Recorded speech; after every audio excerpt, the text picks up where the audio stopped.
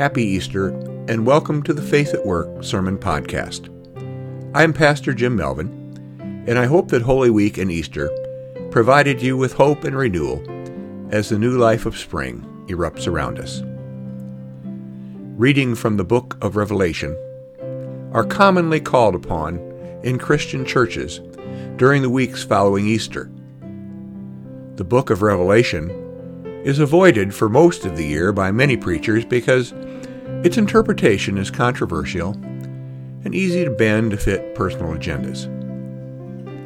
Now, I choose to read from Revelation and talk about it this week because I find it relevant to our current situation, particularly how the church and people of faith can respond to the war in Ukraine. And that includes the people of Ukraine. Today, I think it's time for Revelation. The first reading I have chosen for today is Revelation 1, 4-8. John, to the 7 churches in the province of Asia, grace and peace to you from him who is, and who was, and who is to come, and from the 7 spirits before his throne, and from Jesus Christ, who is the faithful witness, the firstborn from the dead, and the ruler of the kings of the earth. To him who loves us and has freed us from our sins by his blood, and made us to be a kingdom and priests to serve his God and Father. To him be glory and power forever and ever. Amen. Look, he is coming with the clouds, and every eye will see him, even those who pierced him, and all peoples on the earth will mourn because of him. So shall it be. Amen. I am the Alpha and the Omega, says the Lord God, who is, and who was, and who is to come, the Almighty. Here ends the reading. Let me provide a little background for this passage before we begin. John, the author, was the leader of several young Christian communities in what is now Western Turkey. He names the towns of Ephesus, Smyrna, Pergamum, Thyatira, Sardis, Philadelphia, and Laodicea as the recipients of his letter or sermon. John is writing from the island of Patmos in the Aegean Sea, where he had been exiled, not far away from modern-day Turkey. He was writing near the end of the 1st century, during the time that Roman emperors like Nero and Domitian, who ruled the Mediterranean world, demanded to be worshipped as gods. The churches underwent cycles of repression and persecution. John's subversive message, encouraging the worship of God in Jesus Christ, got him into trouble and led to this exile. Were he living and carrying out his missionary work in Russia today, in the presence of our current-day tyrants, his message most likely would have gotten him killed. John writes to these Christian communities who are faced with how to be true to their faith in Jesus while living under Roman tyranny. He is sending them instructions on how to survive the challenges that lay ahead, including more persecution, being corrupted by Roman society, and falling away from the faith altogether. In his instructions, he warns of the bad things that await those who fail to remain faithful, and to the tyrants who oppress them. He also puts forward a message of hope to those who are truly oppressed, persecuted, feeling powerless. They will eventually experience the triumph of the kingdom of God. Now, at the outset, I would like to point out that John was not speaking with you and me in mind. He was speaking to a group of Christian communities at a particular point in history a particularly difficult time in history. He is writing to the oppressed, the powerless, and the persecuted.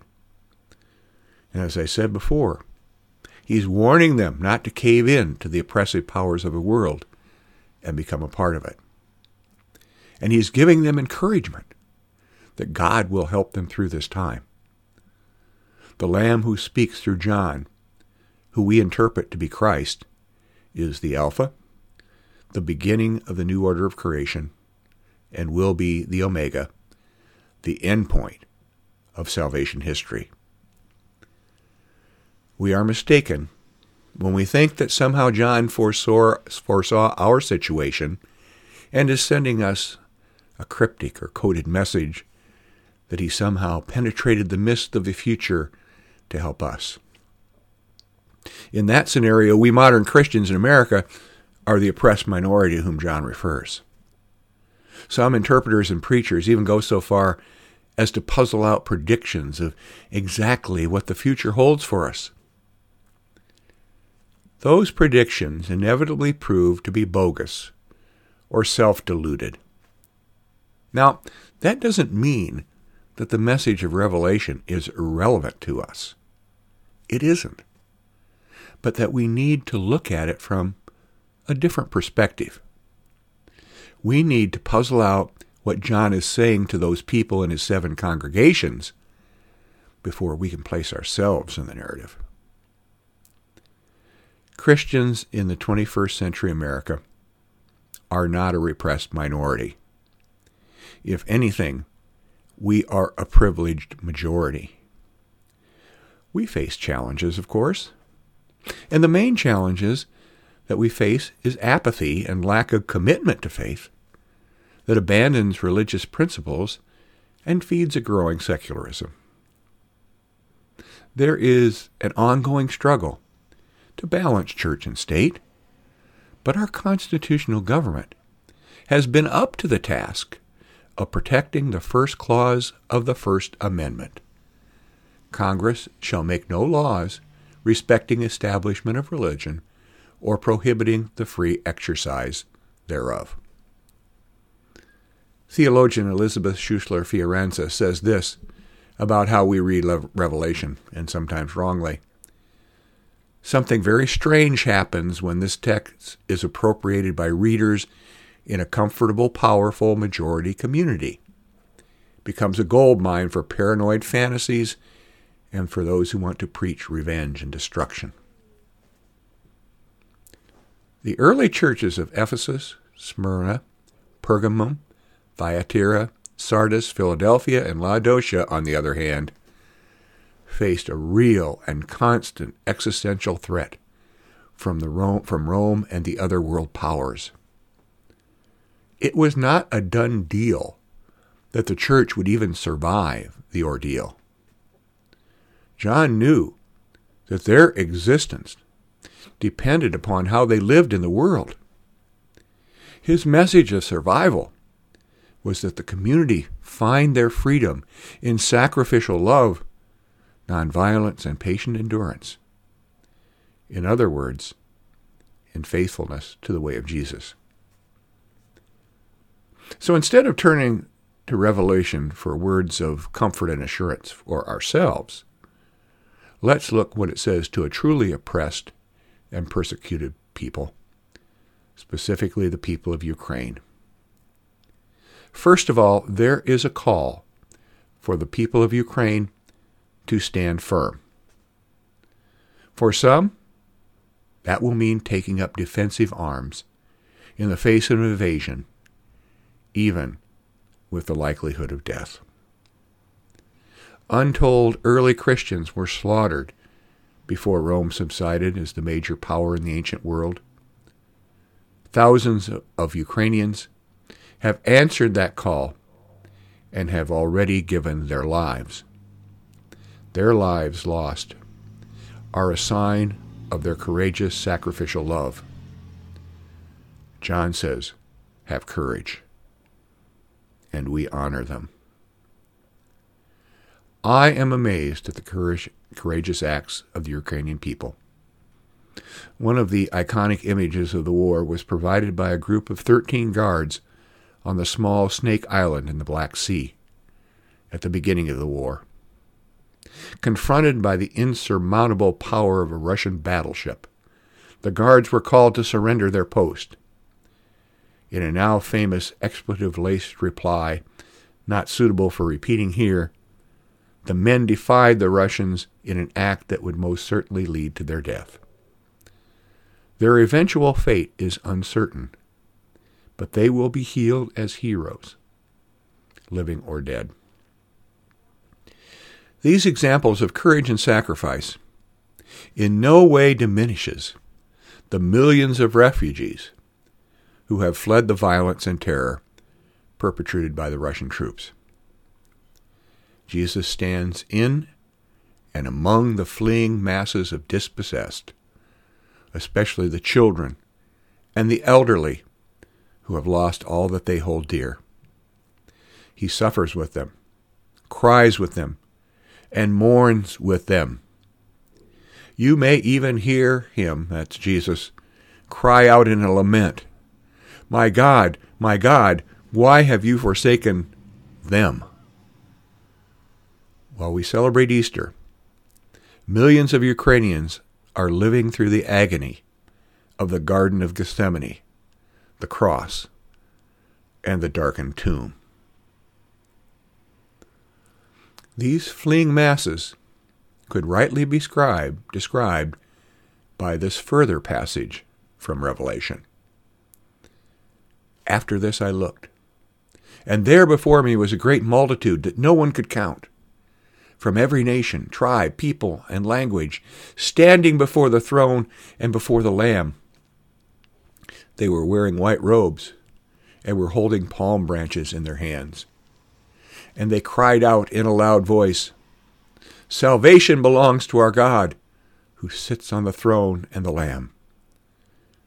All the angels were standing around the throne and around the elders and the 4 living creatures, and they fell down in their faces before the throne and worshiped God, saying, 'Amen. Praise and glory and wisdom and thanks and honor and power and strength be to our God forever and ever. Amen.' Then one of the elders asked me, 'These in white robes, who are they, and where did they come from?' I answered, 'Sir, you know.' And he said, 'These are those who have come out of the great tribulation. They have washed their robes and made them white in the blood of the Lamb. Therefore they are before the throne of God and serve him day and night in his temple. And he who sits on the throne will shelter them with his presence. Never again will they hunger, never again will they thirst. The sun will not beat them down, nor any scorching heat. For the Lamb at the center of the throne will be their shepherd. He will lead them to springs of living water, and God will wipe away every tear from their eyes." Here's where we come to the promise to the people of Ukraine and all the oppressed and persecuted people of the earth. The promise that this holy community is destined for salvation, and God will wipe away all the tears from the eyes. And by the way, when I say holy community, I'm not just referring to the church. Christ stands with the persecuted and the oppressed, wherever and whoever they are. But the promise of salvation remains unfulfilled today. 8 weeks into this war, the killing and the violence continue. And here is where you and I come in the story. Those of us who live outside the immediate danger of the war zone are called to stand with them. John is giving us a new way to live in the world. He is calling us to take part in a great uprising. Instead of being consumed by fear or despair and feeling impotent and hateful, we are called to join those saints in white around the throne of God in Revelation. As one theologian puts it, It feels like an uprising of hope, not hate, an uprising armed with love, not weapons, an uprising that shouts a joyful promise of life and peace, not angry threats of hostility and death. It is an uprising of outstretched hands, not clenched fists. It's the someday we have always dreamed of, emerging in the present, rising up among us and within us. It's so different from what we expected, so much better. This is what it means to be alive, truly alive. This is what it means to be en route, walking the road to a new and better day. Let's tell the others the Lord is risen. And so we will continue to support the people of Ukraine because it's the right thing to do. We will provide them with aid and open arms to the refugees, even at a great cost to ourselves. We will pray for them and cry with them. Most of all, we will not lose hope until this great tribulation has ended. Now, I don't want to disregard the threat that we face in the West. The renewed proliferation of nuclear weapons under the control of tyrants and dictators around the globe puts us all within the range of destruction on an apocalyptic scale. And so we are called to stand courageously. We too are called to stand firmly in love in the face of hatred. And we too are promised the day when God will wipe away all the tears from our eyes.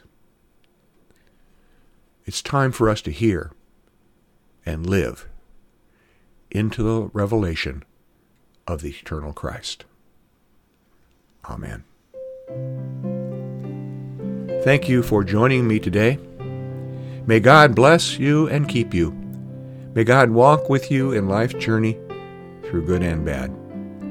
May God wipe away every tear from your eye and give you hope. And may God bring peace among the nations.